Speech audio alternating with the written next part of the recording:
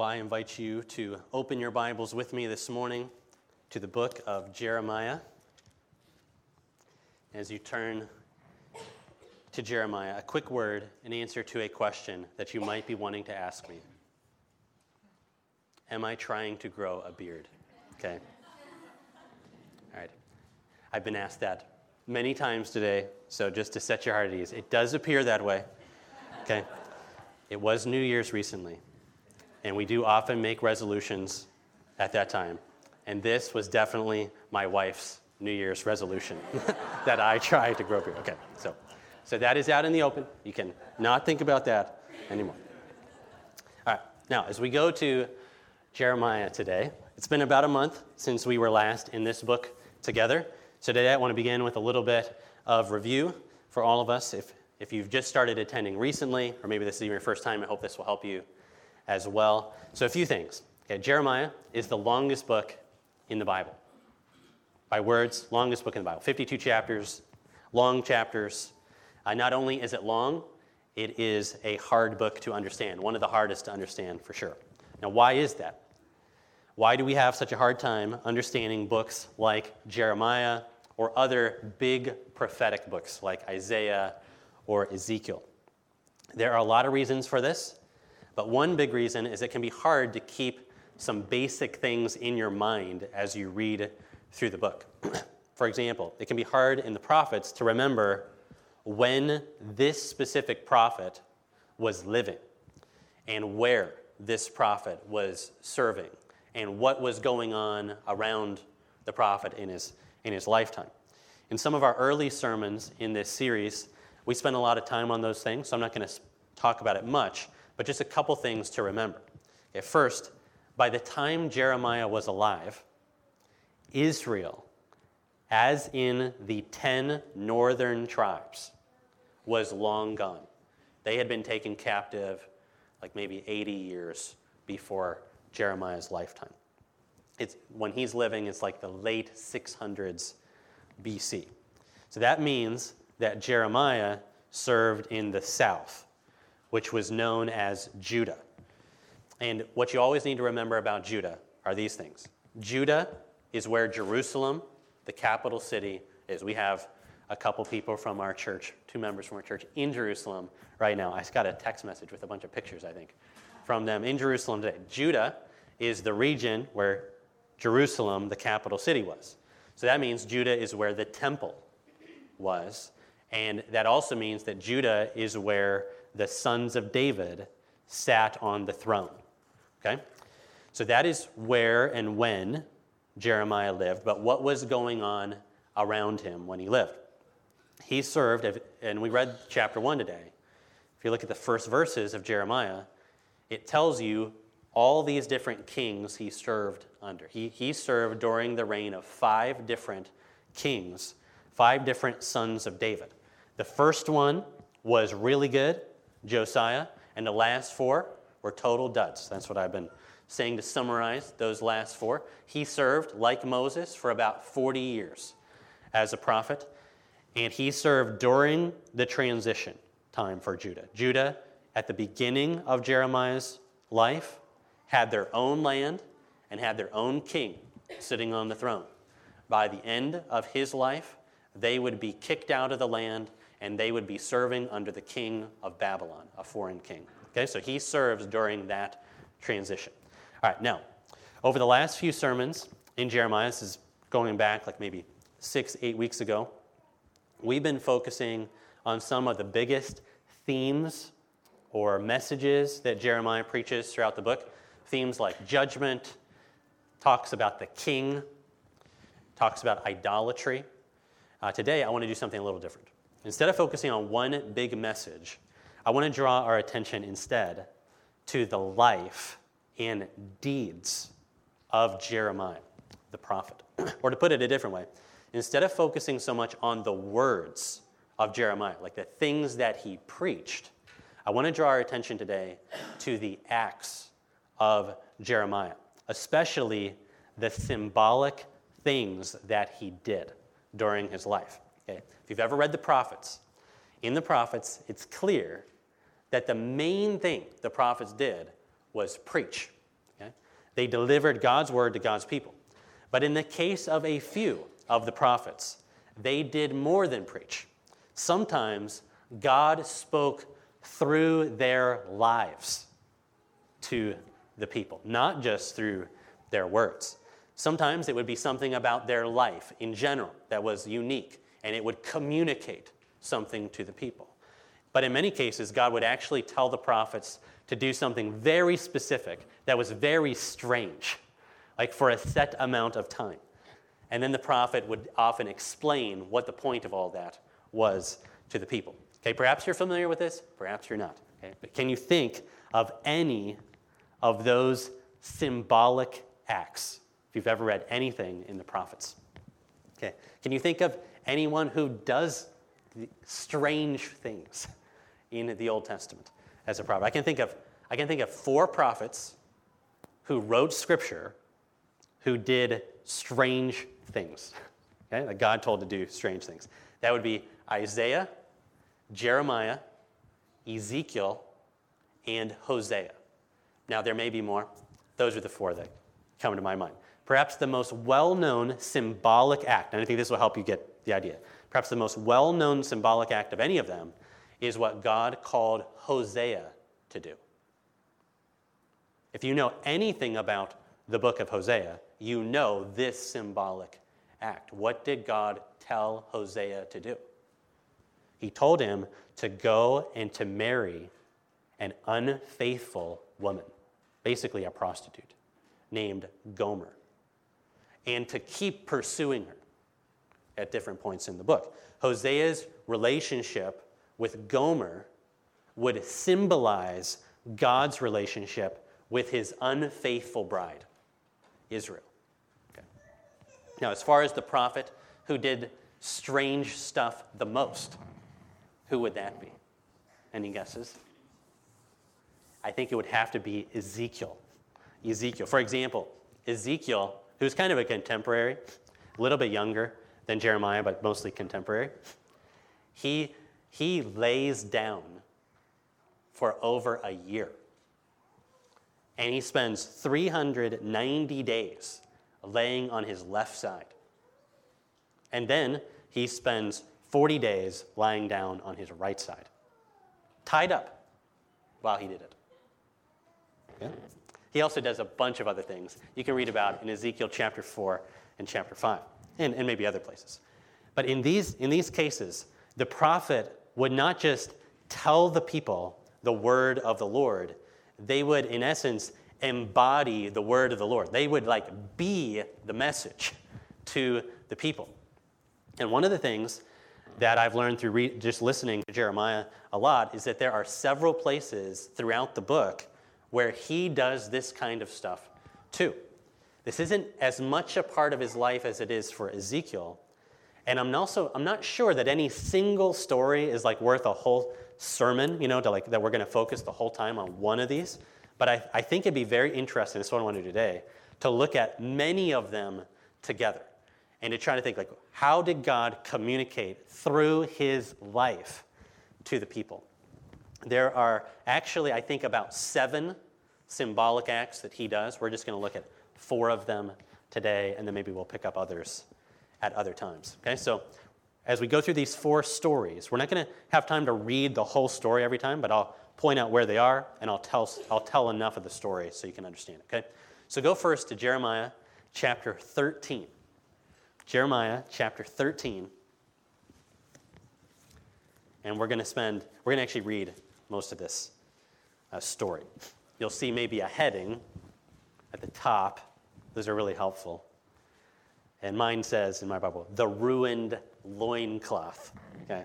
Maybe you are familiar with this story. I wouldn't be surprised if you're not familiar with a lot of these stories. Okay, so Jeremiah chapter 13, verse 1.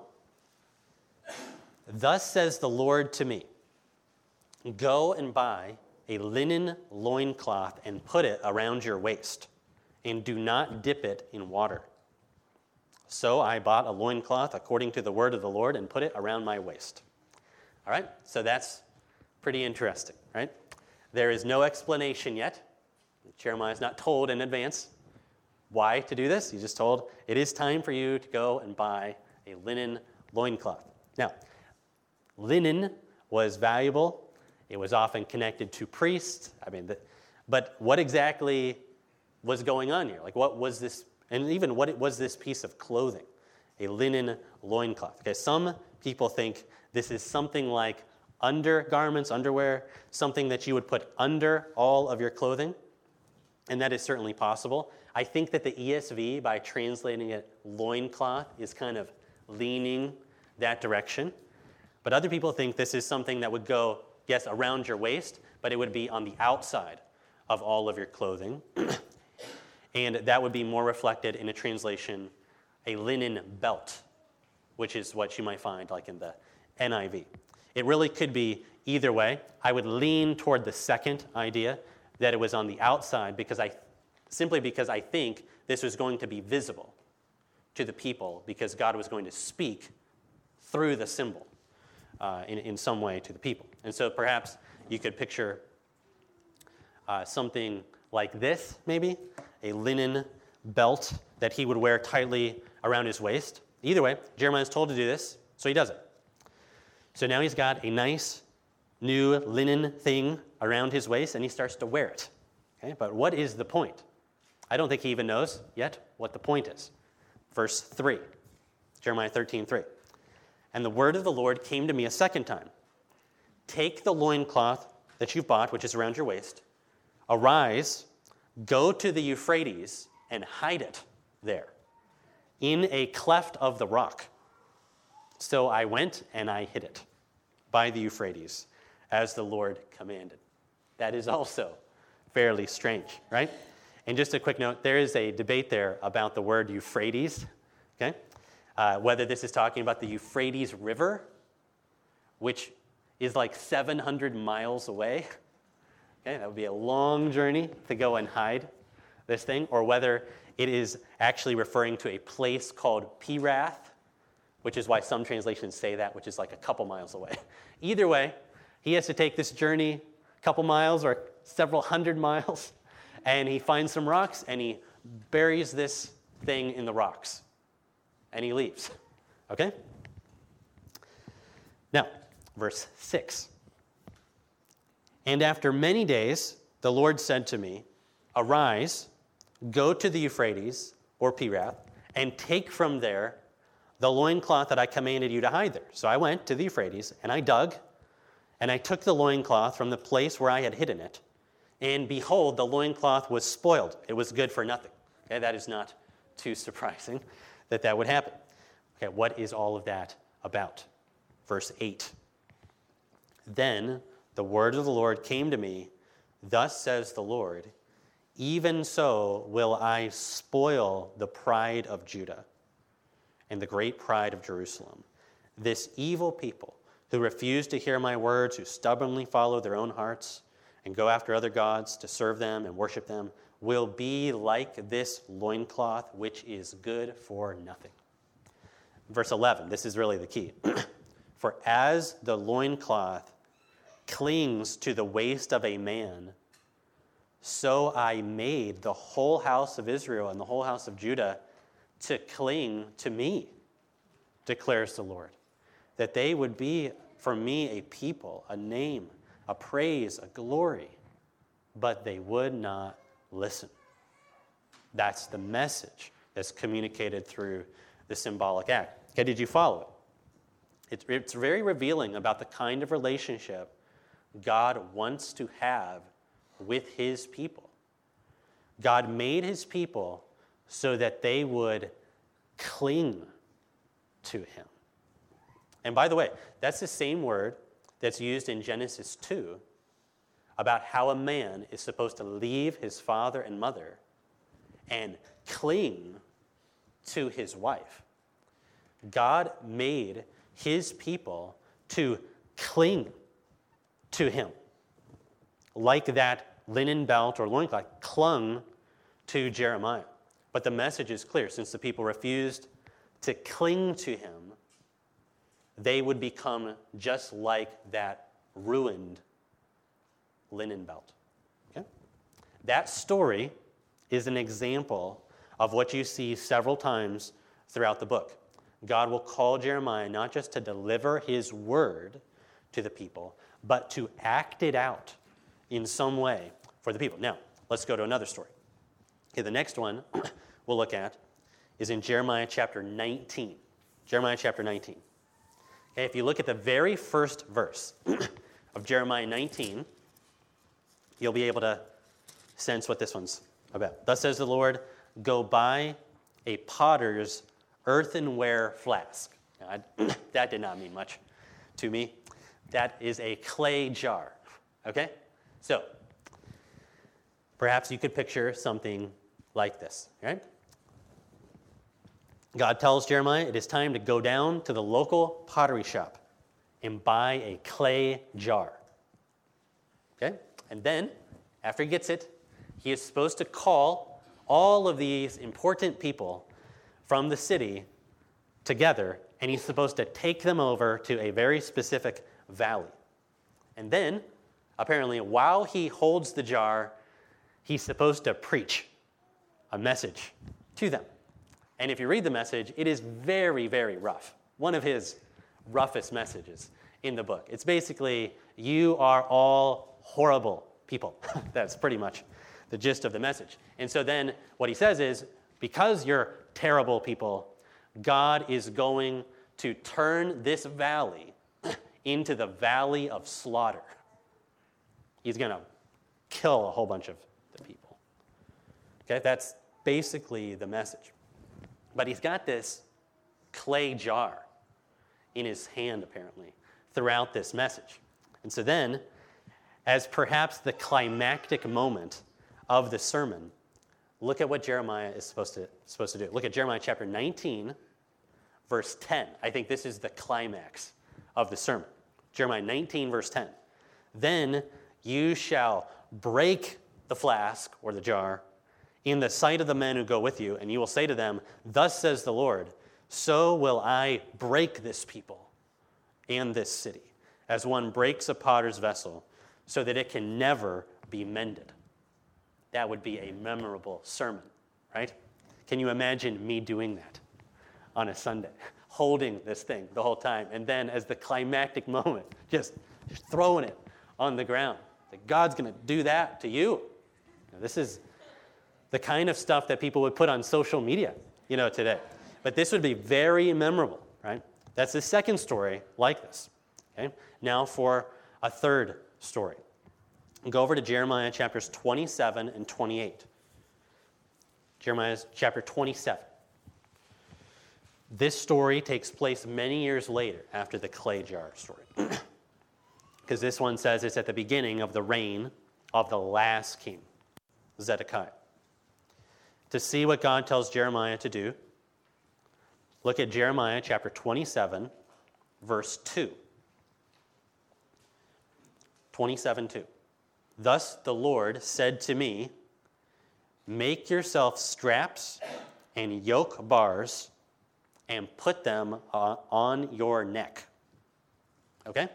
So can you imagine that? Jeremiah is supposed to make a wooden yoke with some leather straps, and he's supposed to wear it around town. Okay, so you imagine something like a wide piece of wood with straps coming down that he would wear on his shoulders. Okay, it would look maybe something like this. Okay, and he's supposed to wear it around town as he preaches and does other things. Okay? Now, after he makes it, Jeremiah is supposed to call representatives from the nearby countries, and he's supposed to preach the same message to everybody while he wears the yoke. And what is the message that he is supposed to preach? If you read through the text, he basically preaches, if you, no matter what nation it was, if you will put on the yoke of Babylon, you'll be saved. Your land will not be destroyed. But if you refuse to put the yoke of Babylon on, God will destroy you. That's basically the message. Okay? And Jeremiah seems to do this yoke sermon many times. Like, this is not just a one-time thing. I don't know how long, but it seems like he does this for a long time. And in the next chapter, Chapter 28, you realize this isn't over. He's still doing the yoke thing because of what happens in the next chapter. Chapter 28, we're introduced to another prophet named Hananiah. And not surprisingly, Hananiah did not like Jeremiah's message. In fact, he starts preaching too. This would have been very interesting to see this, because I think you've got Jeremiah wearing the yoke, preaching, you need to submit to Babylon or you'll be destroyed. And Hananiah starts preaching seemingly in the same place. And what does he say? He says, I know what Jeremiah is telling you, but God told me he's going to break the yoke of Babylon within 2 years. We'll all be free. This leads to a showdown between Jeremiah and Hananiah. And it gets so heated that Hananiah actually, seemingly, physically goes over and grabs the yoke off of Jeremiah's shoulders and breaks it in front of everybody. And Jeremiah does nothing. He just walks away. Later, God tells Jeremiah, get back there, and you tell Hananiah something. Tell him, instead of a wooden yoke, I'm going to put an iron yoke on all of you. And tell Hananiah, by the end of the year, he'll be dead. And then by the end of the chapter, he's dead. Okay? That is the third story like this. Now for the final story. Not so much a story of one specific time in Jeremiah's life. For the last one, I want to look at God's call on his whole life. There are going to be things about his entire life that are supposed to communicate God's message. And this, I think, is the hardest stuff God called Jeremiah to do. Jeremiah chapter 16. Jeremiah chapter 16, and look at verse 1. I don't know if you would know this about Jeremiah or not. Jeremiah is probably a young man when he's told this. Remember, he's called probably as a teenager. The word of the Lord came to me. This is chapter 16, verse 2 now. You shall not take a wife, nor shall you have sons or daughters in this place. For thus says the Lord concerning the sons and daughters who are born in this place, concerning the mothers who bore them, the fathers who fathered them in this land, they will die of deadly diseases. They will not be lamented, nor will they be buried. They will be as dung on the surface of the ground. Okay, you follow that? Can you imagine being told that as a young man? You will never get married. You will never have sons or daughters. The question is, why? The answer is that God wants to communicate something, not just through Jeremiah's words, but through his life. And what does God want to communicate? This will say something about the future of those born in this land. The future is one of death and destruction, and so you will never get married and you will never have children. But that's not the only command. Look at verse 5. Verse 5, for thus says the Lord, do not enter the house of mourning, or go to lament or grieve for them. For I have taken away my peace from this people. My steadfast love and mercy declares the Lord. Now think about this. Jeremiah is going to see death all around him, kind of like Moses. He's going to see death all over for 40 years. He'll likely see many of his own family members die, and God says, don't mourn for any of them. Now, as you read the book, it's obvious that Jeremiah's heart does break for the people. He does often weep for them in the book. But he's told here he can never go to the house of mourning. And I think what that means is he's not allowed to join in with the community in mourning any of the lost people. And so imagine this, okay? He's invited to the funeral or the funeral meal of a friend. He must refuse every time. In fact, he's not even to show any sympathy to them. for a guy who was already not liked. I mean, imagine what that would be like. And there's going to be death for decades. And he's never going to be allowed to go into the house of mourning and join with the community. Why? God wants to communicate something through his life to the people. I've taken away my peace and my mercy and my compassion. That's not all. Verses 8 and 9. It says, you shall not go into the house of feasting either, to sit with them and to eat and to drink. For thus says the Lord of hosts, the God of Israel, behold, I will put silence in this place. Before your eyes and in your days, the voice of mirth, the voice of gladness, I will silence the voice of the bridegroom and the voice of the bride. So when there happens to be times of feasting or rejoicing, Jeremiah, you can never go. If he's invited, for example, to a wedding feast, which would have been like one of the greatest gatherings in a Jewish community, he has to decline every time. He cannot enter. Why?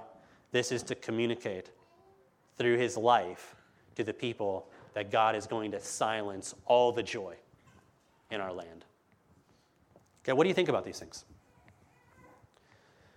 Now, I think that doing the strange sort of stuff, like the linen belt thing, is like peculiar. Maybe people would laugh at him, for doing that kind of things, those kind of things. But I think this sort of stuff is the hardest of all the things God calls him to do. He's told as a young man he would never marry, never have kids. He would never be able to join in with anybody else in the community in mourning or feasting. Well, think through what kind of life he was being called to live. And God wanted to speak not just through his words, but through his life, his messages. And it would be a hard life for Jeremiah. In these ways, Jeremiah would actually be God's message to the people. Okay, now those were the stories I wanted to work through. Now there's more than those in the book. And maybe we'll touch on some others at other times. But I wanted to get our minds back in the book, kind of see different parts of the book, since we've been away for a while. But now I want to just help us process some of this, okay? So let's start with two observations. I think first, it's common for God to send a prophet not just to declare his word, but to demonstrate it or act it out in some way. God wants his people both to hear his word, but also to see it in real life. He wanted to communicate his message both through the words and the deeds of Jeremiah. Second, I think if you start thinking down that path, okay, because there's this really close connection between God's message and the actual life of the man, okay, what the people do to the man is like what they're doing to God and his message. Because the people, the prophet, like Jeremiah, is actually like God's representative. He is like embodying the message. And so as you read the book, what the people do to him, they are in essence doing to God and his message. And so then if we ask, well, how did the people treat Jeremiah? What did they do with this man? You probably already know the answer to this. You see it all over the book. But perhaps the most memorable text for me is in Jeremiah chapter 11. I think it summarizes what the people do to Jeremiah throughout his life, which is really what they're doing to God and his message. But Jeremiah chapter 11, we'll just look at one text on this. It's all over the book. Jeremiah chapter 11, this is the description of what the people from Jeremiah's own hometown did to him, or wanted to do to him. Chapter 11, verse 18. The Lord made it known to me, and I knew. You showed to me their deeds. I was like a gentle lamb led to the slaughter. I did not know it was against me that they devised their schemes, saying, let's destroy the tree with its fruit. Let's cut him off from the land of the living, that his name be remembered no more. That is a good summary of what they did to Jeremiah. Here's a man who came to his own people. He preached God's word among them for decades. He lived God's word out before them. And this is what they wanted to do with him. Let's cut that guy off from the land of the living so that no one ever remembers his name. And especially in his early life, Jeremiah didn't know this was going to happen. He says, I was like a gentle lamb being led to the slaughter. I didn't even know that it was against me that they were plotting all these things. And here's where I think we start to be able to make connections between Jeremiah's life and the life of Jesus. Jesus is also sent by God to deliver God's word to God's people. We see Jesus do that throughout his ministry in the Gospels. But Jesus, when you read the stories of him, he does more than preach God's word to God's people. Like Jeremiah, but in an even greater way, Jesus embodies God's word. In fact, if you ask John to describe Jesus at the beginning of the book, what does John say? He doesn't actually say, in the beginning was Jesus, and Jesus was with God, and Jesus was God. That would be true enough to say that. What does he say? In the beginning was the Word, and the Word was with God, and the Word was God. And then he'll say a little bit later, and the Word became flesh and dwelt among us, and we saw his glory. Okay. Jesus does not just preach God's word to God's people. He is the very Word of God, the climactic revelation of God.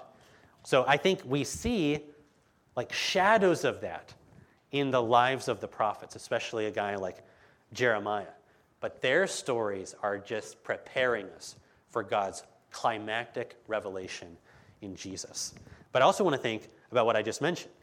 Okay, because of the close connection between God's message and the actual person of like the prophet, what the people do to the person is like what they're doing to God. Okay? We saw that with Jeremiah, but what if you think through the same thing with Jesus? What do the people do to Jesus? The very Word of God in flesh. I think again of John's Gospel.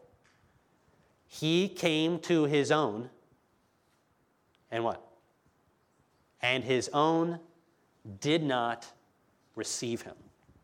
The ministry of Jeremiah prepares us for the ministry of Jesus, and the rejection of Jeremiah prepares us for the rejection of Jesus. Now, in Jeremiah's case, we don't know for sure if their rejection led to his death. It's unclear exactly how he died. But in Jesus' case, we know exactly where their rejection led him. The rejection of Jesus' people led to his execution. It led ultimately to the cross. And that's where I think we can go back and even read some of the things that are about Jeremiah first, and they take like an even deeper meaning on. Like imagine this about Jesus. People plotting, let's cut him off from the land of the living so his name will be remembered no more. Well, those words apply to Jeremiah, but how much more to Jesus? Or how about this? Like a gentle lamb, he was led to the slaughter. And in his case, in Jesus' case, the lamb was slain. There was no deliverance. I think in the text in Jeremiah 11, God actually delivered Jeremiah. They were trying to lead him to the slaughter, and if you read the text, God delivered him. But in the case of his own son, God did not deliver him from death. That lamb was slain. See, Jeremiah's story sheds light on the story of God's final lamb, the lamb who would be slain, the Lamb of God who takes away the sins of the world. And by the way, that wasn't the end of Jesus' story either, though, because God also raised that Lamb from the dead. But I don't think that Jeremiah's story is only meant to help us think about Jesus, though that's a big portion of what I wanted to do today. I also think his story should help us think about our own calling, too. Okay, now, I don't think that it's likely that God's going to call you to start doing very strange things, like to go hide your clothes in some rocks somewhere and deliver a message that way, okay? But I think it is worth thinking through if we would be willing to do things that we know people would laugh at us for, if that's actually what God wanted us to do. In other words, what if God's call on us includes bearing shame, being ridiculed, being a laughingstock in your workplace or your family? What if God's call on our life is to a hard life where we are rejected? I mean, and then you think about that. Isn't that basically Jesus' job description for us? Isn't that what he said, or what he meant when he said things like, if anyone wants to follow me, he must deny himself and pick up a cross, which is like the emblem, right, of suffering and shame, and follow me. See, the specifics of our calling are different than they were for Jeremiah, but I think there's more similarity than we might think. Jesus' call to us is to total life commitment, regardless of the cost or the consequences. And in fact, Jesus calls us to total commitment without giving us the details of what it will mean. We commit to him before we know how it's all going to turn out. Jeremiah, I don't think he knew everything that was going to happen to him. He says as much, that I didn't even know that they were doing this, but his commitment was already made to the Lord. So I think Jesus both lays out before us the reality of our call to pick up a cross and get behind him, but we don't get all the details in advance of what God's hard call on us might be, what it might look like in our day. And that presses us to say, will I follow anyway? Is he worth this to me regardless of the cost or the consequences? And what I've seen in Jeremiah's the man this week is a man who actually listened to the call. And that has got me thinking about whether I'm really willing to do the same. Are we willing to follow in the steps of shame, if that is God's call on us? God's been just challenging me through the life of Jeremiah, which is why Peter read that text about Hebrews chapter 11. Of all of these prophets, of all these people who've gone before us, who because they saw the glory of Jesus and the future city, they were willing to live here as exiles. Are we willing to do the same? Let's pray. Father, would you take these words and just stories, Lord, and would you move in our hearts so that we will both see Jesus more clearly, but also that we will sense the weight of Jesus' call on us. And I thank you for the example of Jeremiah. And I pray that that will stir us to really think about your call on us. And I pray that as a community of believers, we will push each other to keep following in the steps of Jesus, regardless of cost or consequence. And I pray that, as the author of Hebrews tells us, that above all, we will keep our eyes on Jesus, that we will consider him who endured such hostility from sinners, so that we will not grow weary or faint-hearted.